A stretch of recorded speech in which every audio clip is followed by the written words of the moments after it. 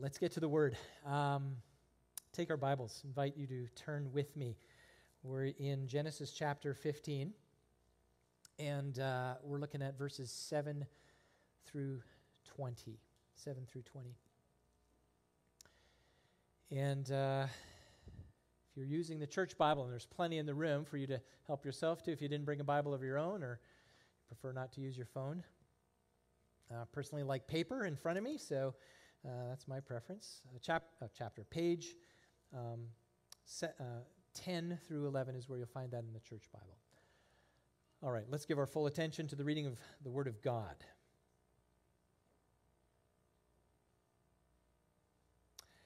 And he said to him, I am the Lord who brought you out from Ur of the Chaldeans to give you this land to possess. But he said, O Lord God, how am I to know that I shall possess it? He said to him, bring me a heifer 3 years old, a female goat 3 years old, a ram 3 years old, a turtle dove, and a young pigeon. And he brought him all these, cut them in half, and laid each half over against the other. But he did not cut the birds in half. And when the birds of prey came down on the carcasses, Abram drove them away. As the sun was going down, a deep sleep fell on Abram, and behold, a dreadful and great darkness fell upon him. Then the Lord said to Abram, know for certain that your offspring will be sojourners in a land that is not theirs, and will be servants there. And they will be afflicted for 400 years. But I will bring judgment on the nation that they serve. And afterward they shall come out with great possessions. As for you, you shall go to your fathers in peace. You shall be buried in a good old age, and they shall come back here in the 4th generation. For the iniquity of the Amorites is not yet complete. When the sun had gone down and it was dark, behold, a smoking firepot and a flaming torch passed between these pieces. On that day, the Lord made a covenant with Abram, saying, to your offspring I give this land, from the river of Egypt to the great river, the river Euphrates, the land of the Kenites, the Kenizzites, the Cadmonites, the Hittites, the Perizzites, the Rephaim, the Amorites, the Canaanites, the Girgashites, and the Jebusites. This is God's word, and I trust that you are thankful that we get to freely attend to it. I need divine help, and so do you in this time, so I invite you to pray with me. Father, in this time of proclaiming your word, we know that a mere man cannot accomplish the things of God.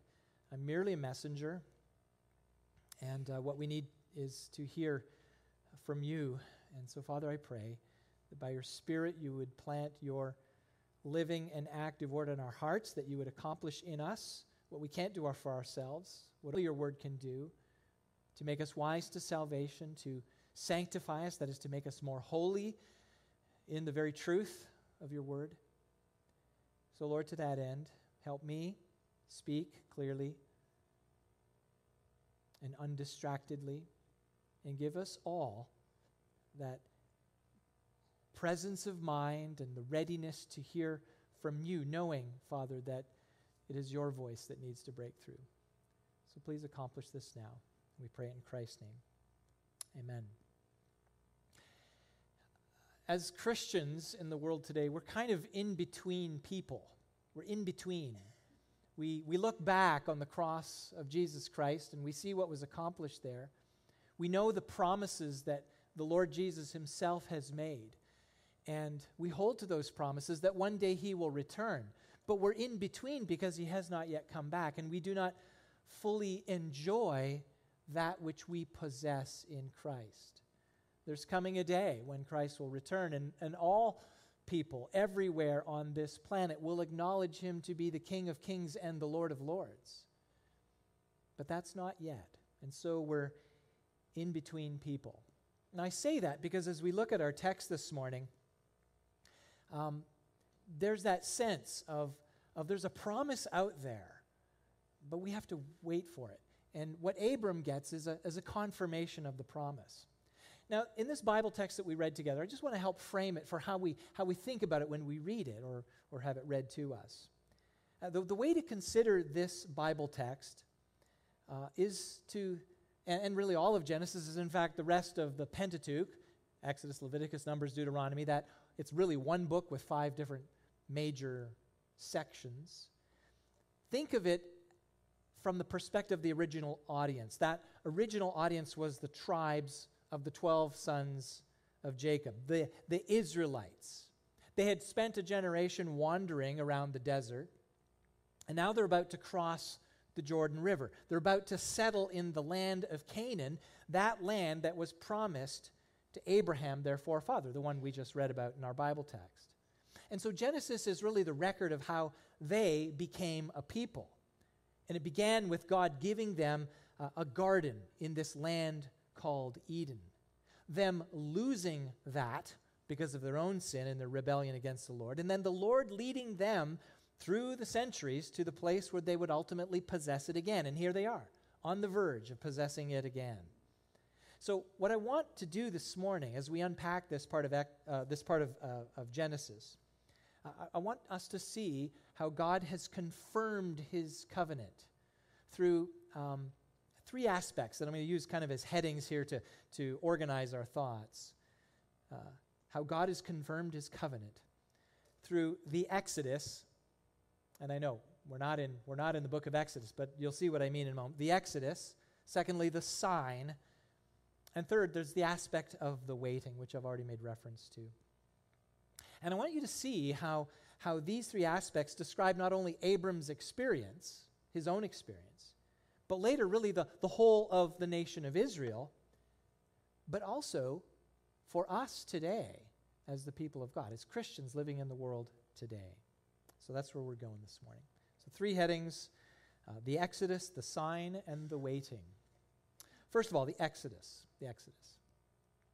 Now, most of it has faded, but there are some ways in which the things I say and how I say them betray the fact that I'm from Canada.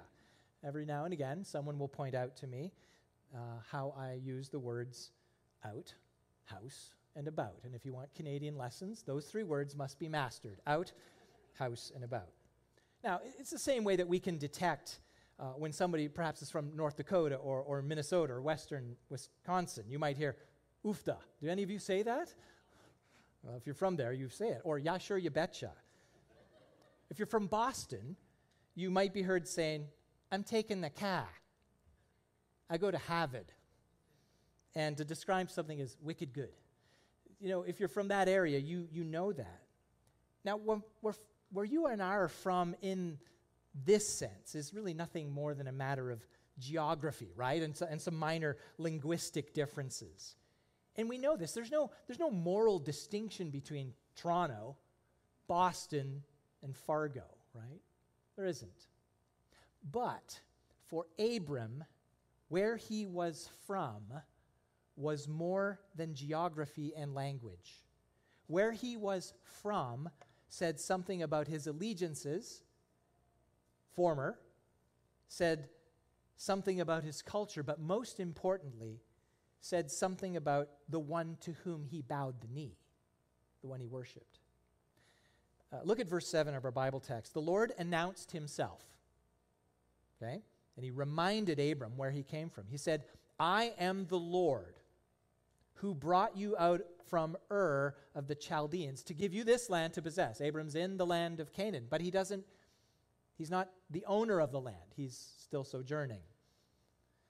I am the Lord who brought you out of Ur of the Chaldeans. Well, first of all, I am the Lord. And what the Lord is saying is that is to say, this is his divine name. I am Yahweh, the self-existent one, the God who is. And of course, this would be contrasted with every other so-called deities who are merely figments of the worshippers' imaginations. I am the Lord. And he says to him, this is what I've done for you. Who brought you out from Ur of the Chaldeans. Now, why is this significant? Ur of the Chaldeans was situated east of Canaan on an area called the Plains of Shinar. Now, if we look back a few chapters, this is where Babel was. Babylon. We look back to Genesis chapter 11. In fact, that's where we find it. And what Babel or Babylon represents in the scriptures is really that civilization that is built, which is away from God. Now, you remember in Babel, they built a tower unto their own name. Let us build a tower that goes up to the heavens, and we will make a name for ourselves. And God frustrated their plans because they were self-aggrandizing. They were away from the Lord in the east. It was a pagan, God-rejecting, flesh-indulging culture. The Lord said, I called you from there, Abram. See, when Abram was called, he was an idolater, probably living like every other Chaldean or Babylonian. In fact, according to Joshua 24:2, he served other gods. That's what we're told in the scriptures. So the Lord's call on Abram, on his life, was to leave his country, leave his kindred, leave his father's house. I'm setting you in a new place, Abram. Now you're allied with me. You are my guy. You belong to me. Genesis 12:1, that call set Abram apart as to the Lord, unto the Lord. Set apart to worship and serve the Lord. Set apart to fulfill something in God's plan to pave the way for what was revealed back in Genesis 3:15, the seed of the woman. I don't know if you remember there, the curse on the serpent. And the Lord said to the serpent, there will be the seed of this woman, Eve. You will bruise his heel, but he will bruise your head. And so Abram had a part in revealing this seed of the woman who is ultimately the Christ. So he was set apart for that purpose. The Lord calling Abram was really a divine rescue. That divine rescue in the call of the Lord ultimately revealed the very peril that to this point Abram was unaware of. Or to that point, I should say. He was unaware of the peril he was in. He was unaware that he was far from the Lord God. And the Lord called him. He told Abram, I am the Lord who brought you out of Ur. I took you from worshiping dead idols. I made a promise to you, and I will keep it. And what this was, just in that simple announcement, this was a reminder from the Lord to Abram of God's grace. Now, the Lord wasn't shaming Abram. He was reminding him of the consequences of living far away from the Lord. And in that reminder, he could certainly give him numerous offspring and then ultimately give his offspring a land of their own. If we just pause here, that story would seem remarkably familiar to the Israelites who are about to cross the Jordan and possess the land. That story would be remarkably familiar to their more recent history. They had been rescued not from Ur, but from Egypt. In that great exodus, the Lord called them out of Egypt. He led them to the place where they were standing, ready to take the very land that was promised to Abram. The Lord had proven faithful to Abram. He had been faithful to the Israelites. And listen, as we think about application for ourselves, he has been faithful to us as well. We who are the offspring of Abraham by faith in Christ, he will be faithful to us as well. Abram needed to be rescued from Ur. The Israelites needed to be rescued from Egypt, and we likewise need to be rescued from the eternal consequences of our sin. We need that rescue. Don't think that there's some kind of neutral existence before the Lord God, that somehow, well, I'm not as bad as that guy over there, or I don't break a lot of laws, I'm pretty good. That's not how it works. We all are born and stand in the place of being condemned before the Lord because of our sin. And God presents to us his Son, crucified and risen. We need a rescue. So remember where you came from. That's not to wallow in regret, but rather to remember the amazing grace of God. You see, where you came from is not a question of geography. It's a question about the state of your heart. And I'm sure of this. There are some here this morning in this room, or some perhaps watching on the live stream. You're still in Babylon. You're still wandering in the east. You're still in your spiritual Egypt, enslaved to that that master called sin. Hear me. Sin will kill you. It will take you to hell if you don't find an exodus. Here's what the Apostle Paul wrote to the Corinthians in his first letter. Listen to these words. They stab. They stab like a knife. Do you not know that the unrighteous will not inherit the kingdom of God? Do not be deceived. Neither the sexually immoral, nor idolaters, nor adulterers, nor men who practice homosexuality. That doesn't sit well with our culture. Nor thieves, nor the greedy, nor drunkards, nor revilers, nor swindlers will inherit the kingdom of God. Now that's not an exhaustive list. The point here is that sin will take you to hell. You will not inherit the kingdom of God if it's on you. So if that is you, you need to see the way out. You need an exodus, and that exodus is Jesus Christ. So look to him. He will lead you to the promised land. And that's not geography. That promised land is fellowship with God through Christ. Look to Christ. Now, for the rest of us, we remember where we came from. And while now we enjoy this fellowship with God through Christ, we shouldn't forget his grace. And we're going to be reminded of that grace as we share in the Lord's table a little later. Now, I read that passage in 1 Corinthians 6. That sample list is really a death list of sins. They keep someone from inheriting the kingdom of God. But this is what the Apostle Paul writes to those same people who he says this, listen. After saying, all of these things will keep you from inheriting the kingdom of God. And he says to them this, and such were some of you. But you were washed, you were sanctified, you were justified in the name of the Lord Jesus Christ and by the Spirit of God. Hear that, such were, not are, such were some of you. And what did Jesus do? He became the way for us out of Ur. He became our rescue from that spiritual Egypt. He washed us through his own blood shed at the cross. He sanctified you, which means he set you apart for himself, just like God set apart Abram. And he, listen to this, he justified you. Not because you were able to clean yourself up. No, he justified you because you believed in him. And when you believed in him, he no longer counted your sin against you, but counted it against his own son. And you were counted righteous, just like Abram was when he believed.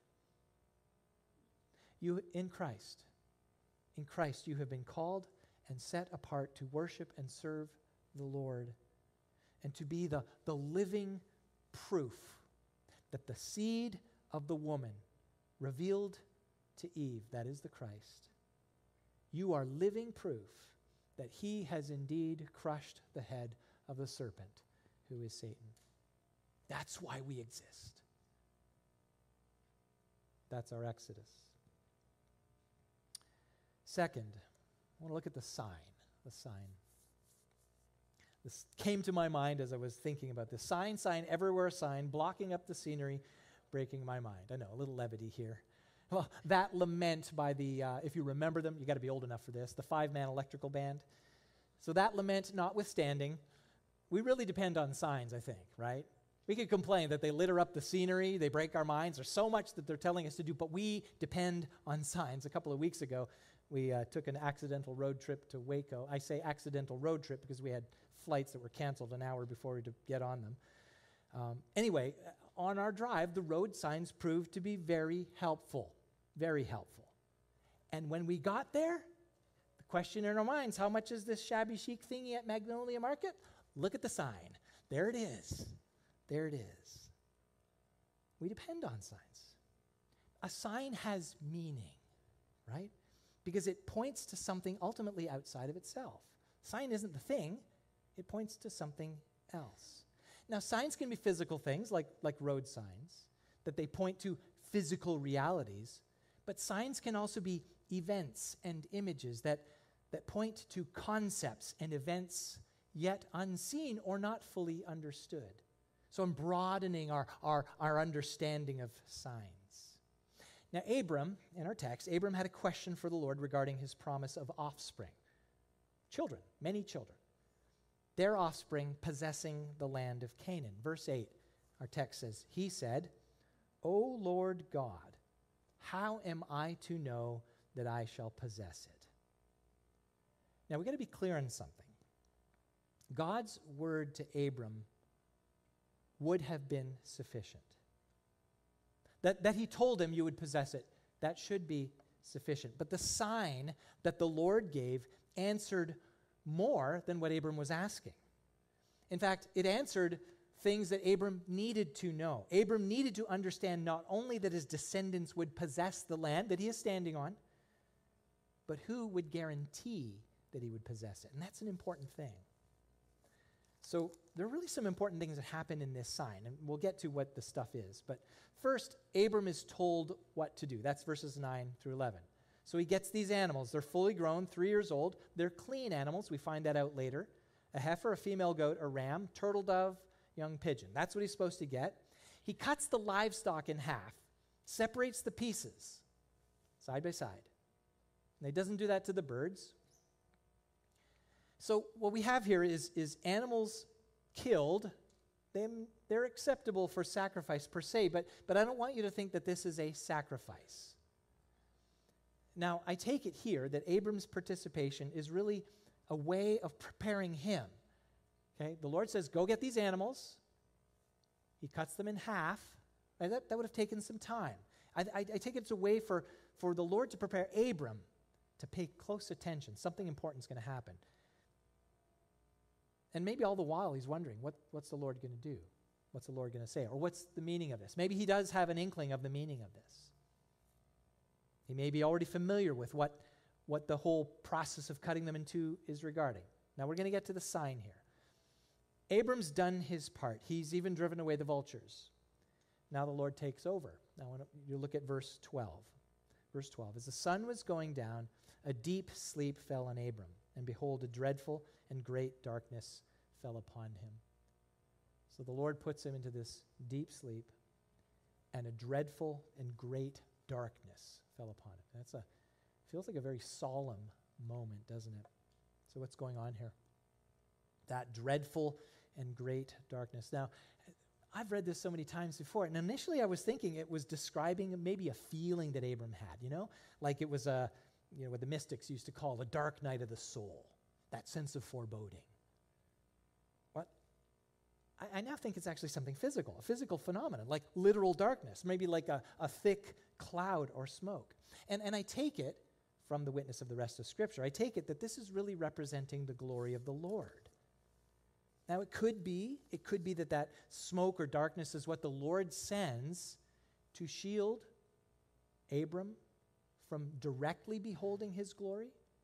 Exodus 33:20, a man shall not see me and live, the Lord says to Moses. But maybe that darkness, that thick darkness, is simply a manifestation of God's glory. And we'll give you some examples in Scripture. Exodus 19:18. At the giving of the law, smoke engulfed Mount Sinai. So it was both a shield so that people wouldn't come near, but also really a picture of the Lord's glory. And the people there were so very terrified by the sight that they wanted nothing to do with it. And so they really requested Moses be the guy. You hear what the Lord says and just tell us. We're cool with that. So it's ominous, it's foreboding, yes, but it's physical. 2 Chronicles 7, King Solomon dedicated the temple in Jerusalem. Fire consumed the sacrifice, and the glory of the Lord filled the temple, so no one could enter. Back in Exodus 40, the cloud descended on the tabernacle that was built in the wilderness at its dedication, preventing anyone from entering it. The darkness, the cloud. And we skip all the way to the end of the Bible. In Revelation 15, the sanctuary was filled with smoke from the glory of God and from his power, and no one could enter the sanctuary. Isaiah 30 says, behold, the name of the Lord comes from afar, burning with his anger in thick rising smoke. His lips are full of fury. His tongue is like a devouring fire. Now, what's the point? Piling on all these verses. God is manifesting his glory to Abram. And it's a dreadful darkness. And I take it, it's that kind of dread. If you've read the book of Isaiah, it's that dread that he experienced in his own vision of the glory of the Lord. Yes, in a vision, when he said, "Woe is me, I am undone," which means I'm a dead man. The Lord came near to Abram. Part of the sign, right? But at the same time, Abram could not presume to be familiar with God. Who God is in all of his awesome glory and power demands that his people come before him in absolute humble reverence. The book of Hebrews chapter 12 says, "Let us offer to God acceptable worship with reverence and awe," the writer tells us, "for our God is a consuming fire." Well, next, after that, so there's that dread that he feels and sees. Next, Abram is told about some things of the future. And so we're going to deal with that later. But right after that, verse 17, what happens next? Verse 17, we see, "When the sun had gone down and it was dark, behold, a smoking fire pot and a flaming torch passed between these pieces." Now, when I read it, you're probably thinking, what is the deal with that? It's a strange, strange scene. It certainly needs some explanation. So what's the significance of this? Well, first, we see this smoking pot and flaming torch. This is a theophany. It's a visible manifestation of the glory of God. A theophany is something to see God's glory when we can't see his person or his form. You can't see the form of God. He is spirit. So he provides this thing, this phenomenon, which represents his glory and indicates his presence. So the smoking firepot and flaming torch. And I see here an analogy between this scene, and if you recall, if you've read through Exodus, the pillar of cloud by day and the pillar of cloud by night. Cloud, darkness, fire at night. That accompanied the Israelites after the Lord led them out of Egypt. I see an analogy between these two. And again, in the wilderness, as the Israelites wandered around there, the Lord leading them from place to place, they could not see the form of God, but this theophany represented his own glory and presence among them. And I take it that that's what's in view here for Abram. We can't see the form of God. Now, let's look at what happens. This smoking pot and flaming torch now pass between the halves of the slain heifer, the female goat, and the ram. And so what is the meaning of this? Now, some of you know what this is. But the cutting of animals and passing between them was a covenant ritual.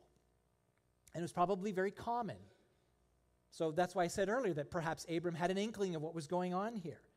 So in the case of an agreement between two equal parties, the animals cut in two, both parties would walk between the parts of the slain animal, indicating that they would keep the terms of the agreement that they had, whatever it is, or, if they didn't, they would suffer what happened to the animal.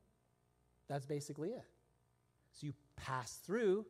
If I don't keep this deal, may I be like that animal we just walked between. We see a biblical explanation for this.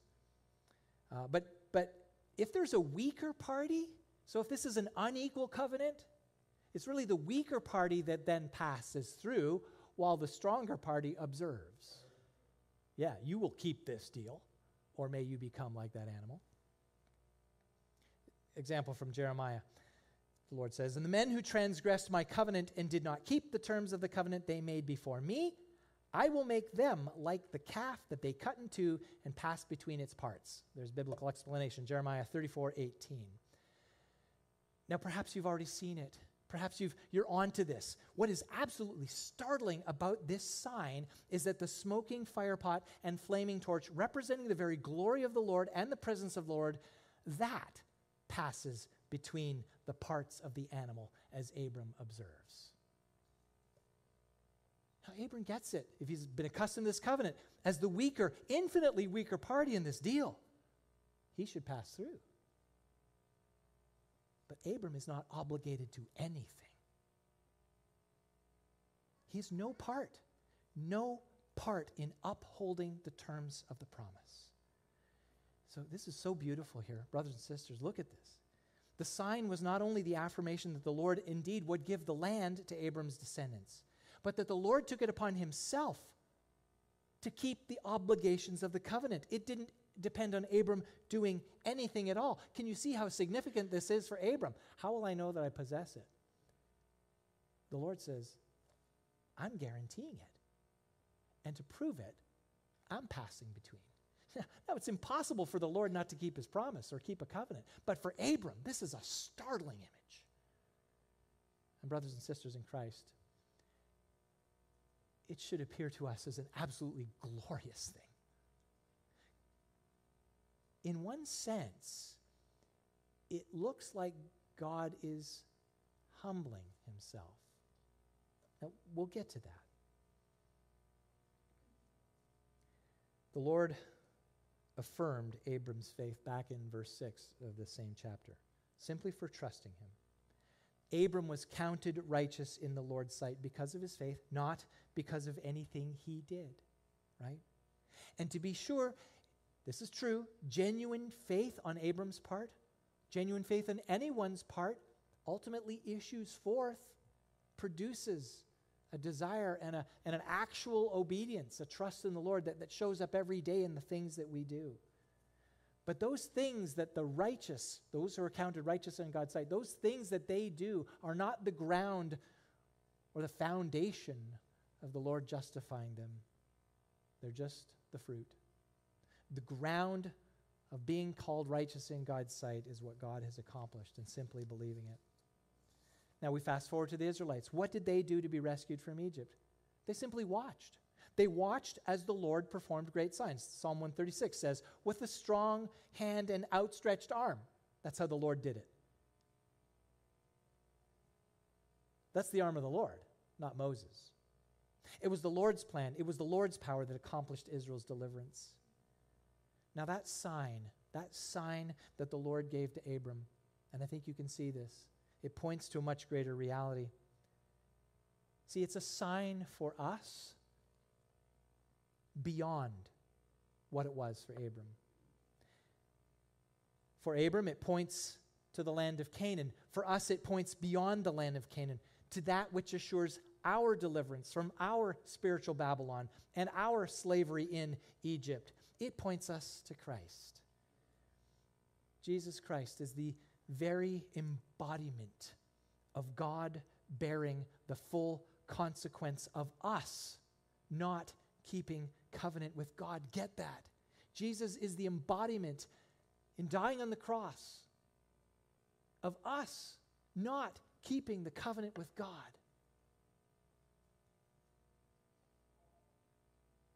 The smoking pot and flaming torch passed between the halves of the slain animals. God guaranteed in himself Abraham would inherit the land, or his descendants. And we think about this. What did we do? What did you and I do to ensure our own salvation? What did we do?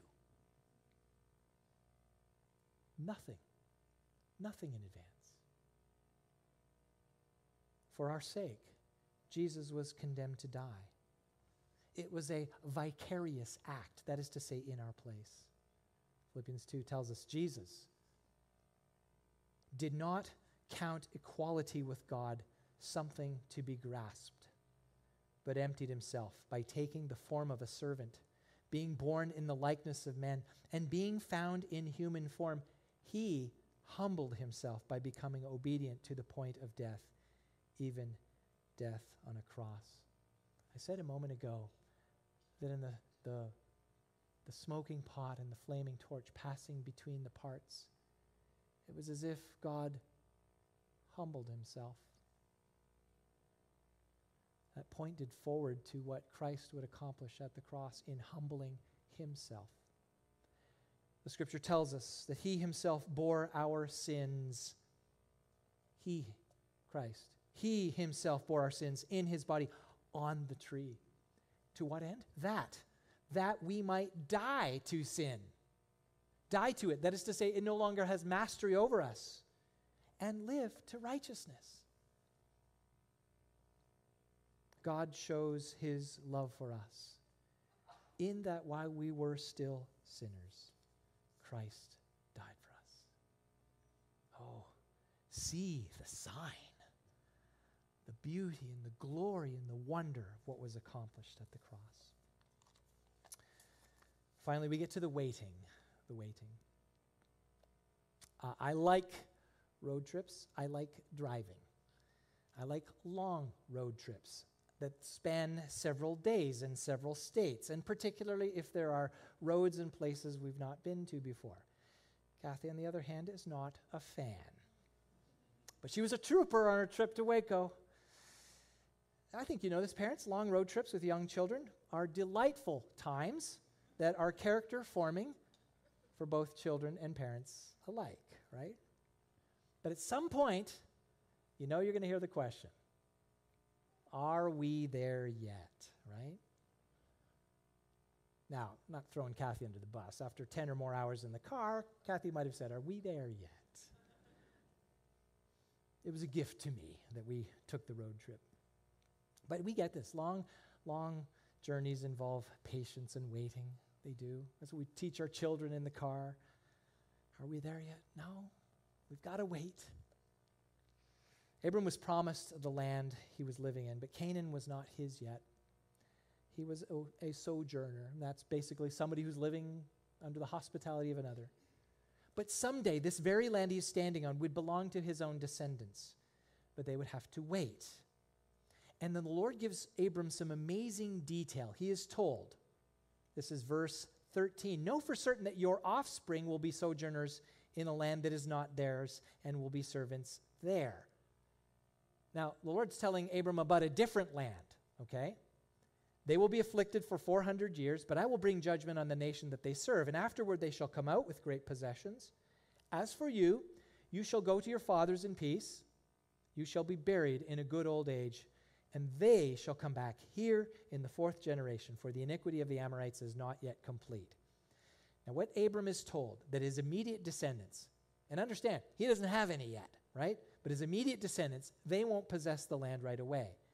And also, more than that, they will also live 400 years somewhere else. Now, the Israelites hearing this, and I mentioned at the beginning, the Israelites hearing this, are about to cross the Jordan. They understand that sojourning was in Egypt. That was 400 years.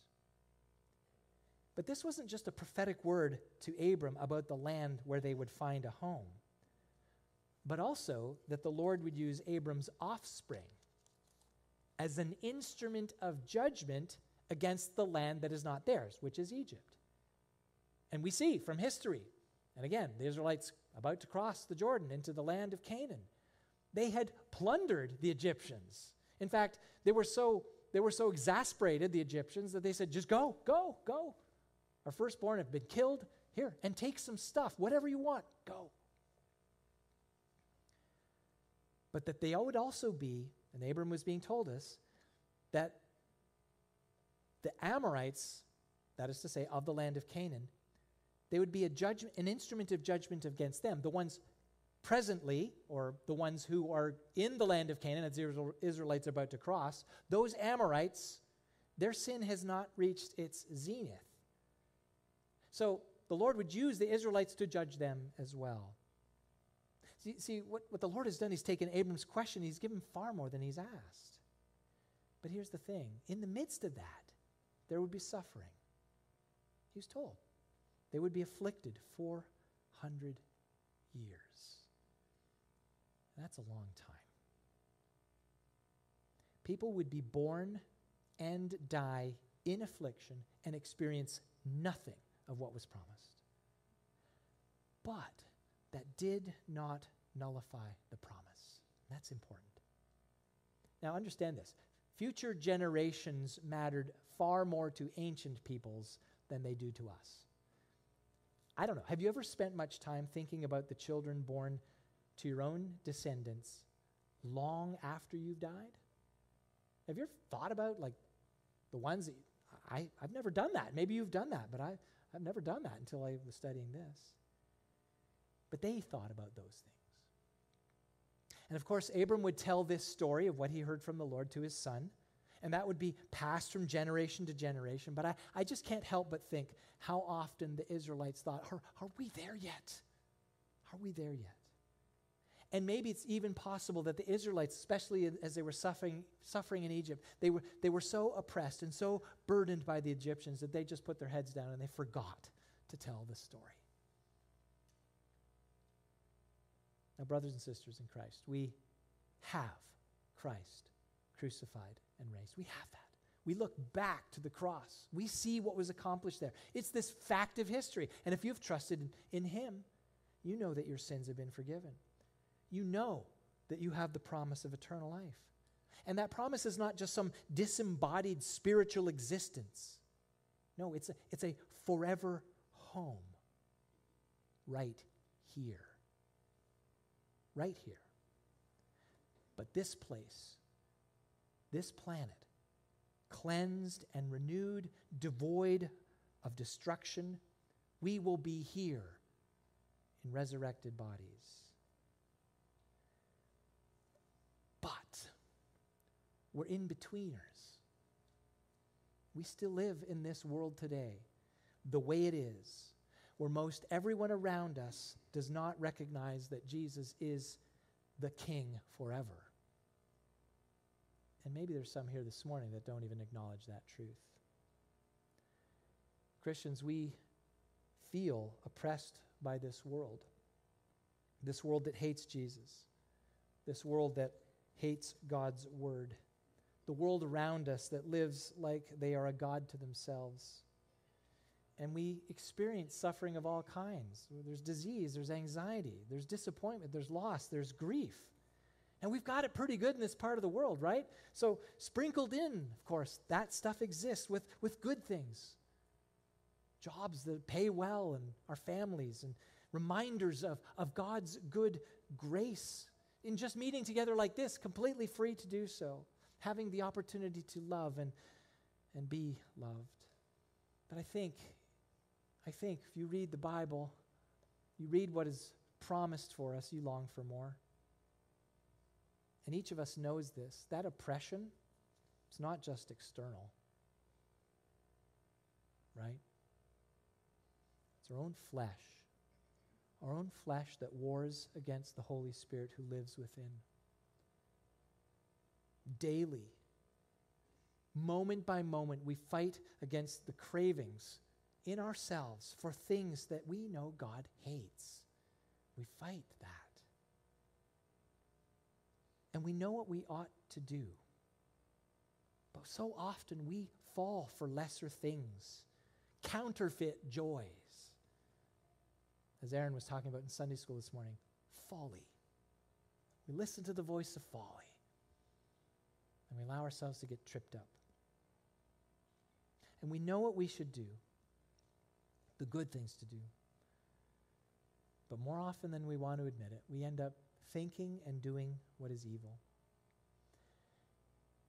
And each of us, if we're honest, we agonize with the Apostle Paul, who so accurately describes our plight.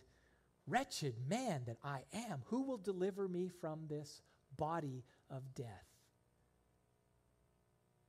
Well, he exalts in the truth of it through Jesus Christ our Lord. He will deliver us from this body of death. We will fight the battle every day, and we will win. But the battle's not going away, brothers and sisters, and don't think it's over.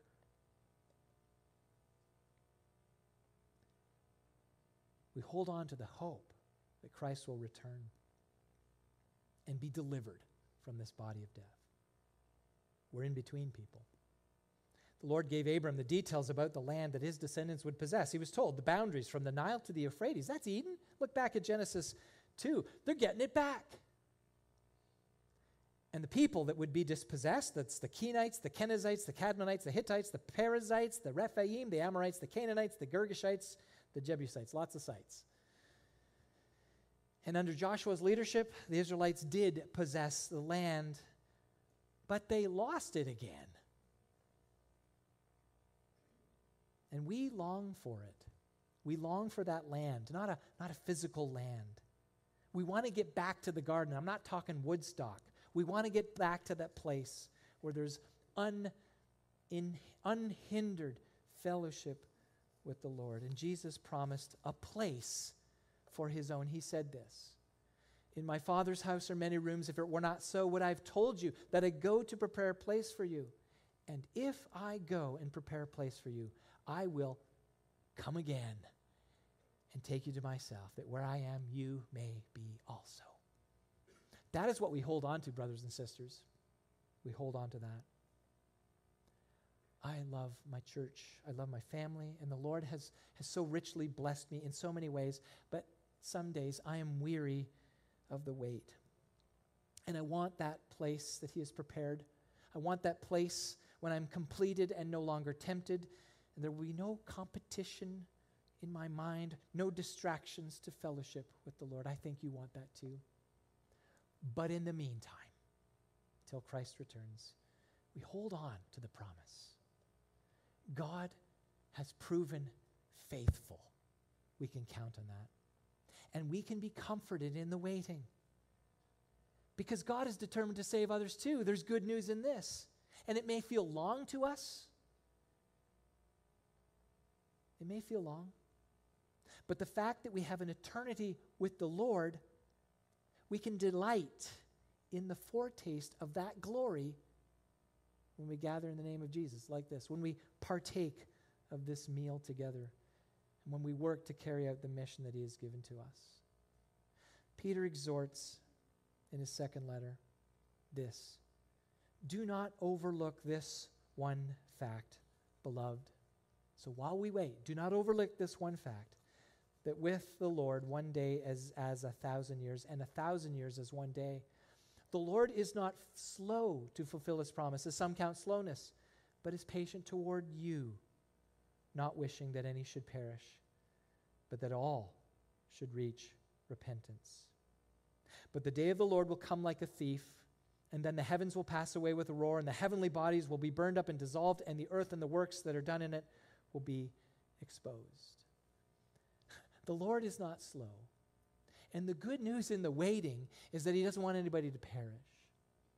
And there are people that we're all praying for that we don't want to perish. So I'll wait.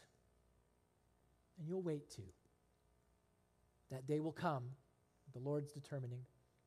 But while we wait, he saves. And we can hold on to his promise. Well, our Exodus is Jesus himself. Now, I know, sadly, some here are still wandering around in Ur. You're still beholden to a spiritual Pharaoh called sin. Listen to me, friend. The sign of your rescue is the cross of Christ. There, Jesus, the Son of God, bore in his own body the very consequence of your sin, your failure to keep the covenant with God. And if you have trusted in him, the reality of what we have will be revealed someday, and we will have the full experience of what Christ has promised. In that day, Christ will return for his own. And so till that day, we hold on to his promise. It's a sure covenant made through his own blood at the cross. And so we wait.